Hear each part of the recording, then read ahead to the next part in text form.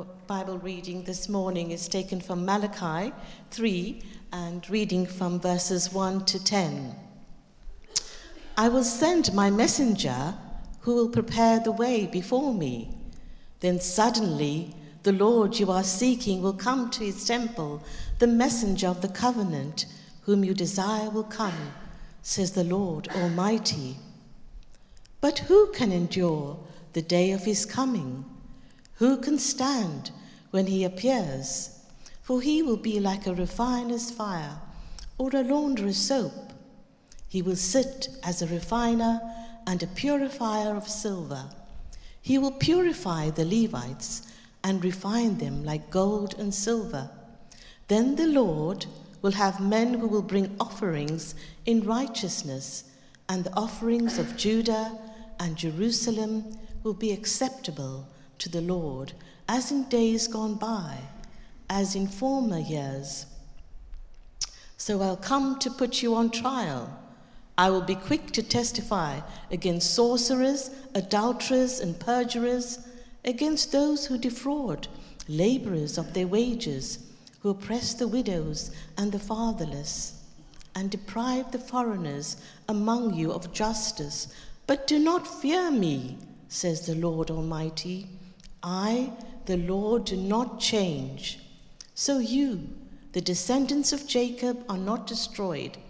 Ever since the time of your ancestors, you have turned away from my decrees and have not kept them. Return to me, and I will return to you, says the Lord Almighty. But you ask, how are we to return? Will a mere mortal rob God? Yet you rob me.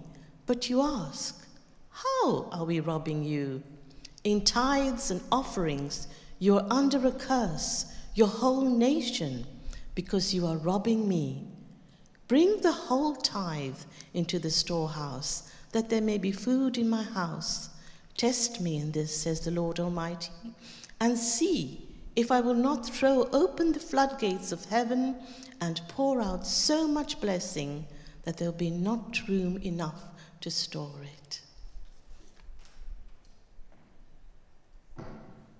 I woke you up. Thanks, Sandra. Hey, Jim. For those who don't know, this is Jim. Jim's been preaching with us over the last couple of years. It's been great to get to know you. Can I just pray for you? Yes, please. Father God, I just thank you for my brother in Christ, Jim. Lord, I thank you for his heart for you. I thank you for your love towards him. Just fill him with your spirit to overflowing, and let his words be your words, Lord. And just keep our eyes and ears attentive to what it is you want to say to us this morning as a church. In your powerful name, amen. Amen. Thanks, Jim. Good morning. It's good to be with you, and welcome those who are watching over in the VIP lounge next door. And welcome to those who are watching in their slippers at home. You're all so welcome. It's really great to be here. I bring greetings from the Southern Counties Baptist Association, and you may or may not realize that you're part of a network of about 155 churches, chaplains, pioneers, and ministries across the South Coast, and you're connected together. And so I bring you greetings from your sisters and brothers across the region. Since September, I've joined the regional team, so part-time, I'm one of the regional ministers, particularly looking at mission development, so I appreciate your prayers for that, and we as a team pray for you as a church in your ministry, particularly as you're seeking to discern God's will for your ministry team going forward. The rest of my time, I do various bits and pieces, one of which is that I take a lot of funerals. In fact, I take about 100 funerals a year. And I absolutely love it. It sounds strange to say, but it's just such a privilege. When I left my last church over in Cosham, someone had a word that I wouldn't be an evangelist, but I'd be a pastor to non-Christians. And that's what it is with the funerals. I absolutely love it. And a little while ago, I took a funeral, and the son of the man who died asked if he could say a few words. And he got up at the lectern in the crematorium, and he said this. He said, I've now got a letter that our Father has written to each of us as his children, and he hadn't opened it. And he literally opened the envelope there in the middle of the crematorium and read out this letter. that their dad had written a personal message to each of the children.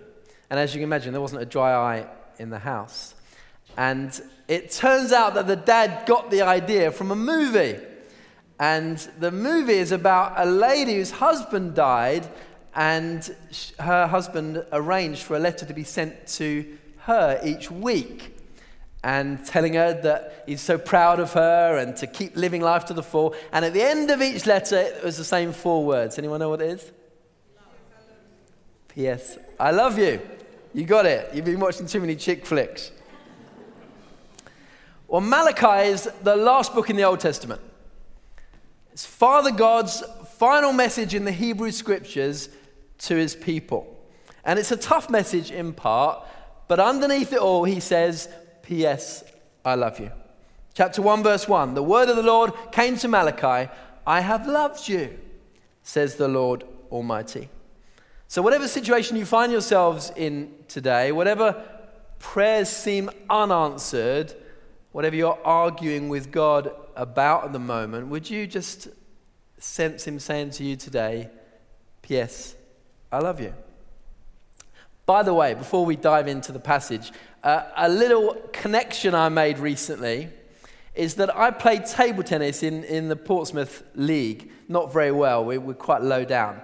But my teammate in the table tennis club is someone that many of you know. He's called Tim Clarkson. And so just a little reminder that God doesn't give up on us. And it's been great to get to know him and just connect. And we suddenly made this Waypoint connection this week. So a little bit of background. Keep Bibles open if you've got them. Malachi chapter 3.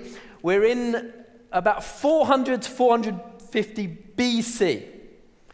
So about 100 years after God's people had come back from exile, from being slaves in Babylon.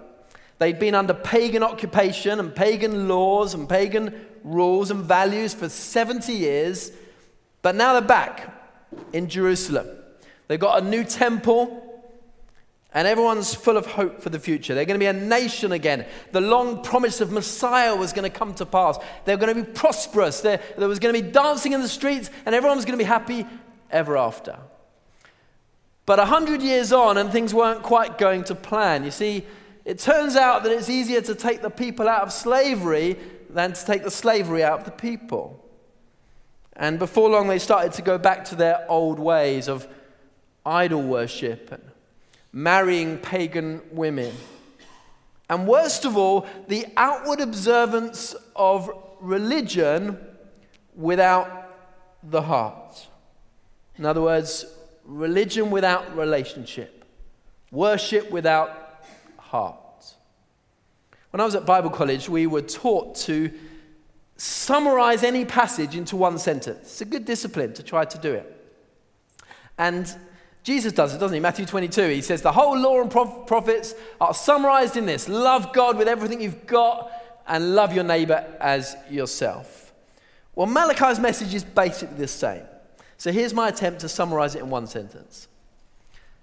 Malachi's message is this: that it's impossible to separate our vertical relationship with God from our horizontal relationship with others.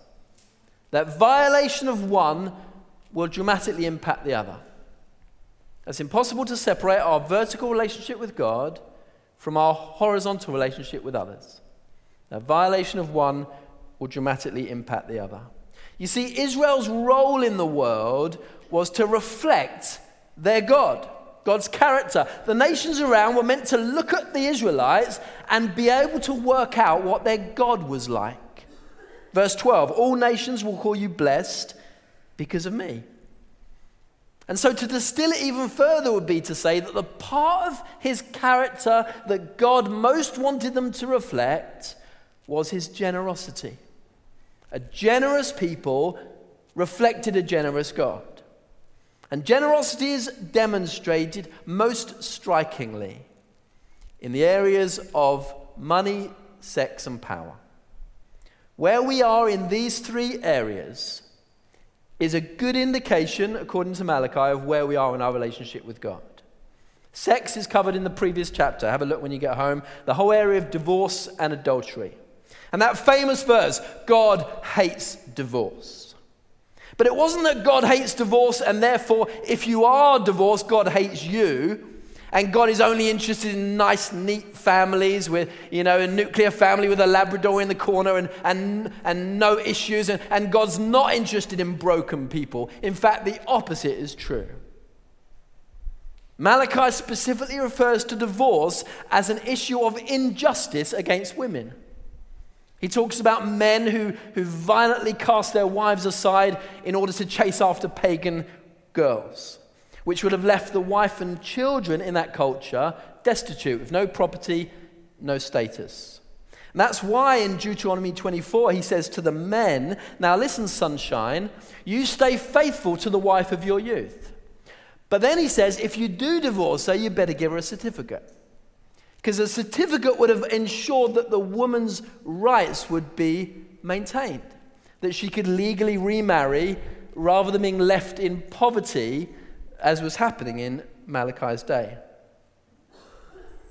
So then as we come into chapter 3, this is just to give you a little bit of background.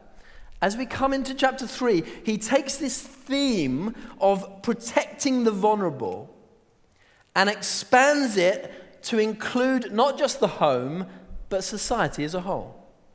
God's people were to reflect his character, not only in the use of sex, but also in the use of power. And he gives some examples. We just heard them read. Verse 5. The Lord says, I will be quick to judge. So who's he going to judge? Sorcerers. Everyone happy for God to judge witches? Okay so far? Adulterers. Someone who sleeps with someone who's not their husband and wife. Not good. Perjurers. Those who lie under oath. We're pretty hot on that. But the list doesn't end there, does it? It doesn't end where we'd be quite comfortable for it to end. I will also be quick to judge those who don't give workers a fair wage. Those who don't look out for the widows or the fatherless. Those who deprive refugees of fair hearing. This is the same list as witchcraft. In other words, God is saying to his people, you are answerable to me for how you treat the most powerless, the most vulnerable, those at the bottom of the social spectrum. There's this little phrase throughout the Old Testament that's repeated again and again. You find it in Exodus 13, Exodus 22, Deuteronomy 5, Deuteronomy 15, where God reminds his people, he says, remember that you yourselves were once slaves in Egypt. Remember that. You had nothing. No status, no money, no power. So remember that in your dealings with those who have nothing. This is the generosity of God, who writes into the law of Moses, Leviticus 19, do not mistreat the alien in your midst. That's a good law, but it doesn't end there. Treat them as part of your own family. That's pretty strong. But it doesn't end there. Leviticus 19:34.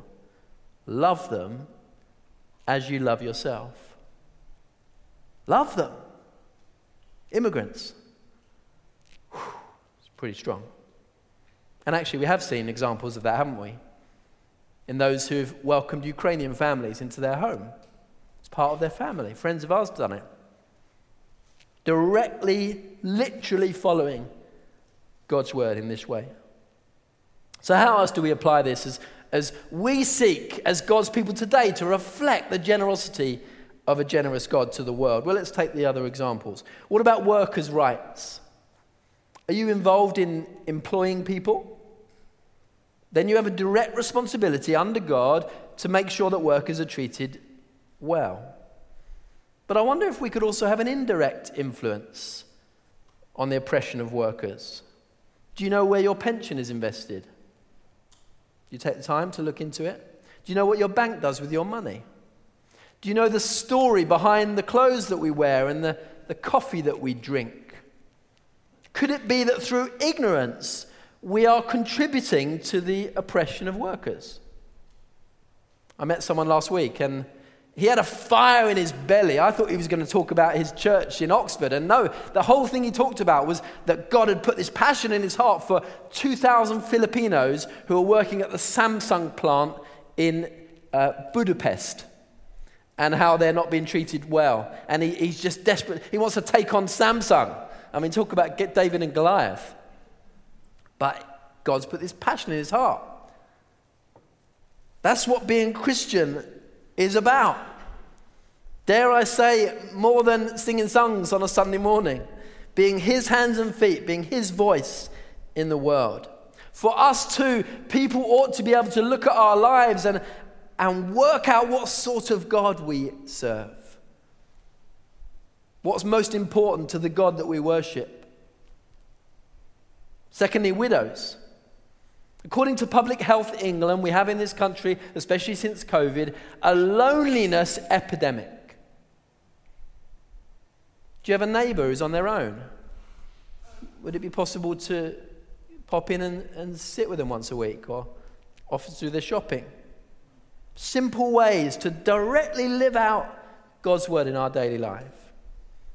Third example, refugees. Could you accompany someone to their asylum hearing and speak up for them and their character? I've done it twice, and it's amazing the difference that it makes when someone has a British citizen standing for them is striking in those hearings where there's just a queue of people going through this terrible process. Malachi's call for justice to the refugees is just as relevant today. These are prophetic acts. But the biggest way that Christians contribute to the injustices of the world is by choosing not to see them. I'm just as guilty, by the way. I'm a hypocrite saying all this. I've been known to watch Comic Relief the next day on catch-up so I can fast forward the adverts for appeals for the starving children just to watch the comedy. I'm a hypocrite. We choose not to see it. Plenty of white Christians in apartheid South Africa. Plenty of Christians in Nazi Germany chose not to see it. So Malachi proposes this most radical theology. That how we treat the lowest in society is a litmus test of our relationship with God. Now, you cannot separate the vertical from the horizontal. That violation of one will dramatically impact the other. How does Jesus distinguish between the sheep, his true followers, and the goats, those who merely say, Lord, Lord, but never knew him? In that gut-wrenching passage in Matthew 25, where he says to the sheep on his right, come, you who are favored by my Father, and receive your inheritance. For I was naked and you clothed me, I was hungry and you fed me, I was in prison and you visited. And he turns to the goats on his left and says, be gone from me, you who are cursed by my Father, for I was naked and you didn't clothe me, I was hungry and you didn't feed, I was in prison, you never came. And the righteous will say, Lord, come on, when did we see you hungry? When did we see you naked? When were you in prison, Lord? And in that terrible verse, he says, that which you did for the least, for the lowest, you actually did for me. Last time I was here, I told you that 3 times a year I go to visit the Isle of Wight prison and sex offenders wing, to visit a friend of mine whose family had long since disowned him. He came to faith, handed himself in. Terrible place. And every time I went, it was a load of money to get across on the Isle of Wight ferry and a hassle. It took the whole day as a cumbersome system. And I used to think, I'm so busy to fit this in. And every time I left, like a broken record around my head was those words of Jesus. I was naked and you clothed me. I was hungry and you fed me. I was in prison and you visited. That which you did for the lowest, the least, you actually did for me. I told you that story last time. Soon after I was here, my friend died, right there in prison. And do you know, if I'm honest, so much of what I spend my time doing, I feel like won't be remembered in a year from now. But going to visit my friend felt like it would be remembered in heaven.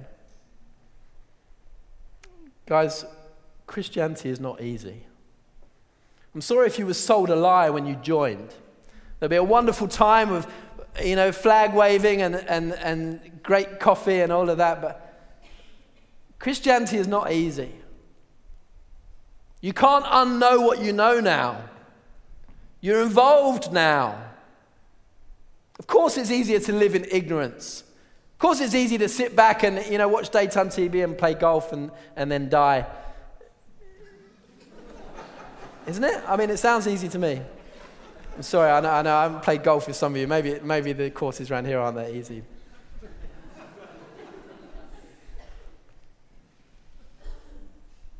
We're involved now. We've signed on the dotted line now. And if we've committed to follow Christ, then we have an obligation in his name to stand up for what is not of his kingdom. The oppressed and the voiceless. And it's exhausting and it's frustrating and it's thankless. I need to preach to myself. I don't do it.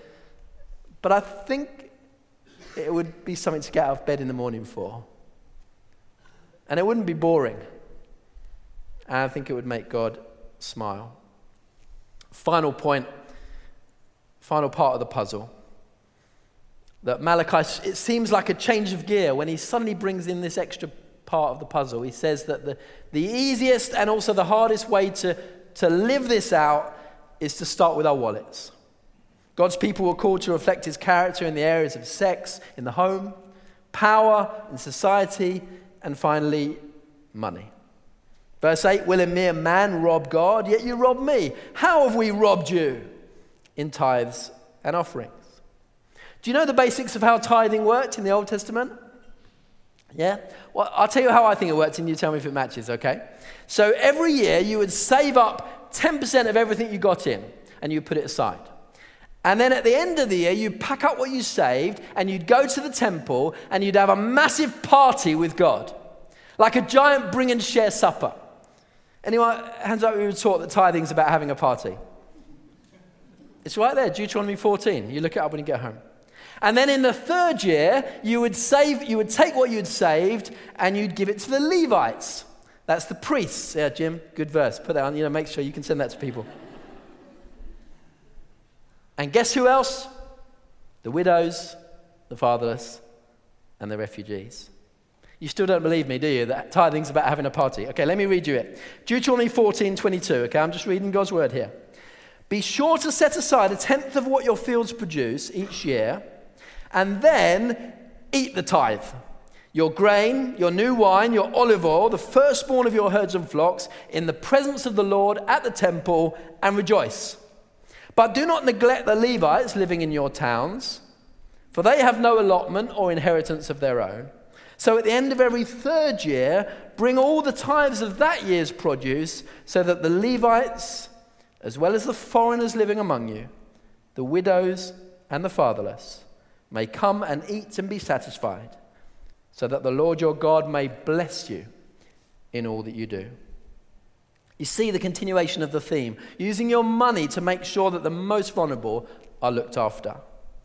The problem by Malachi's day is that people were taking the best produce, the prize lambs, and selling them at market because you get more money for them, and just bringing the runt of the litter to the temple. But that wasn't an appropriate response to such a generous God, was it? Now, of course, we now know that he was preparing them for the perfect lamb, without spot and blemish, Jesus, the Lamb of God. We'll celebrate that in communion in a moment. But in their context, the point was that God gets the best. The prime cuts, the first fruits. It was a sign of faith and trust. If you truly believe that all good gifts around us are sent from heaven above, then you put that faith to the test by giving God the best. And that principle still remains. God gets the first bit of what comes in. It's not, all our standing orders go out and then if there's a tenner left, then it goes, the principle is God gets the first bit. And then by the time you come to the New Testament, Paul takes it even further. In 2 Corinthians 8 and 9, he tells the Corinthians about the faith that he's seen in Macedonia. He says, even though they were poor, they gave as much as they were able. They even gave beyond their ability. In fact, they pleaded with us for the privilege of giving to the saints. Imagine, Jim, someone rings up Monday morning and pleads with you, please can I give a bit more to the church? You say, no, you've given enough this month. Please, let me give some more to the church. Paul goes on, but, and this is important, you must each decide in your own hearts how much to give. Not reluctantly or in response to pressure, for the Lord loves a cheerful giver. And his final challenge to the Corinthians, 2 Corinthians 8:7, just as you excel in everything, in faith, in speech, in love, I want you to excel in giving. You see, the problem with tithing as a sort of legalistic thing, especially if you give by standing order, is that it's easy to think, well, 10% is now done, I've now honored God, tick in the box, I can just spend the rest on what I want. Does that sound like it reflects the generous God? Abundant generosity? Does it sound like someone who strives to excel at giving? Paul is echoing Malachi 3, verse 10. Test me. I dare you, says God. See if I won't throw open the floodgates and pour out so much blessing you won't have room for it. In other words, you can't outgive God. In a minute, we're going to sing that old hymn, All to Jesus I Surrender. You know it? Well, why don't we have a little practice now? So just sing a verse with me, won't you? Let's sing it. All to Jesus I surrender. All to him I freely give. I will ever love and trust him, in his presence daily live. In the chorus, I surrender 10%. I surrender 10%. Sorry. What version are you singing? Are you kidding? Oh my goodness. It's amazing. Wow. You're a people of faith. You mean it? Choosing to live generously, choosing to give freely. As an attitude, we're not talking about an amount really, we're just talking about an attitude of generosity. It keeps our greed in check. It makes us more thankful for what we do have. In other words, it helps you to want what you have rather than always having what you want. Is that good? To want what you have rather than always having what you want. In other words, it does more for us than it does for God. Because shock horror, God doesn't need your money. Sorry. He owns the cattle on 1,000 hills. God asks us to give for one reason only, to make us more like Jesus. So here's the rub. Here's the take-home message. You ready? This is good. The only words that Jesus said that are quoted in the Bible outside of the Gospels are found in the book of Acts. Paul is speaking to the Ephesian elders, and it is the only words that Jesus said on earth quoted outside the Gospels. Worth listening to? Acts 20:35. Anyone know what it is? It's this. It is more blessed to give than to receive.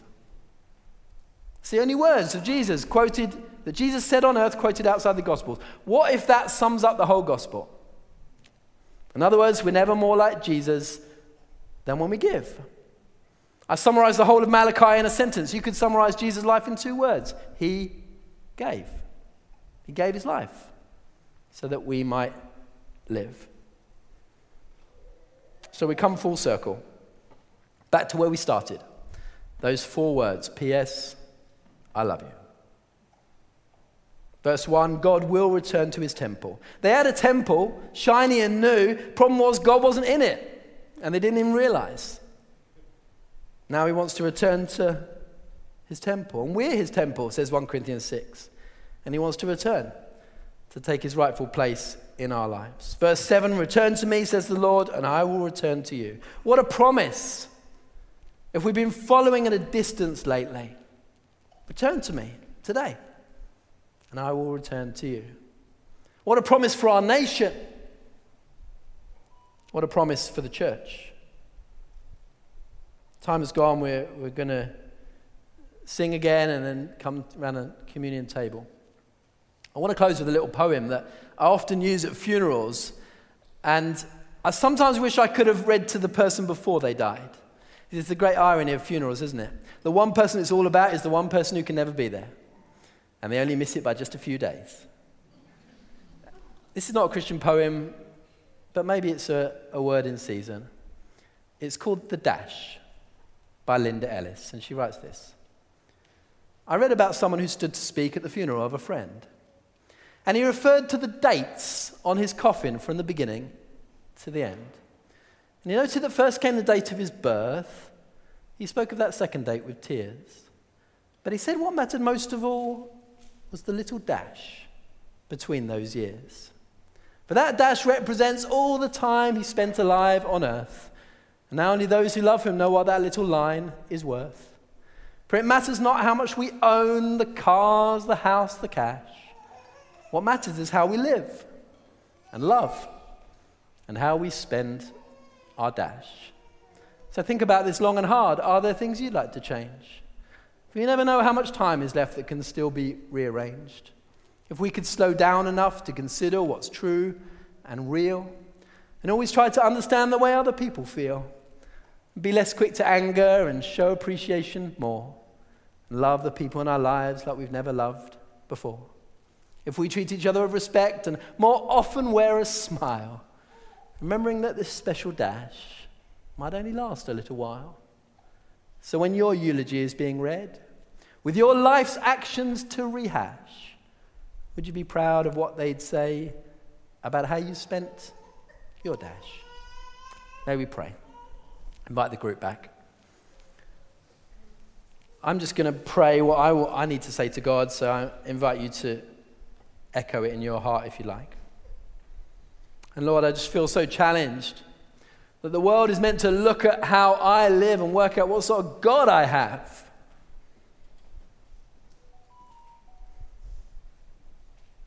And so I just pray, Lord, that you would sanctify my priorities.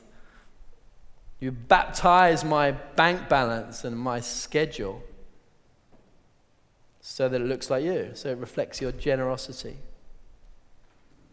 I pray you break my heart for what breaks yours. Lord, open my eyes to see the world as you see it. Keep me from choosing not to see the suffering. Teach me to live generously, freely, lightly, in the areas of money, sex, and power, especially in my attitude to the most vulnerable. Lord, would you show me, Holy Spirit, would you show me if there's anything I would struggle to give up?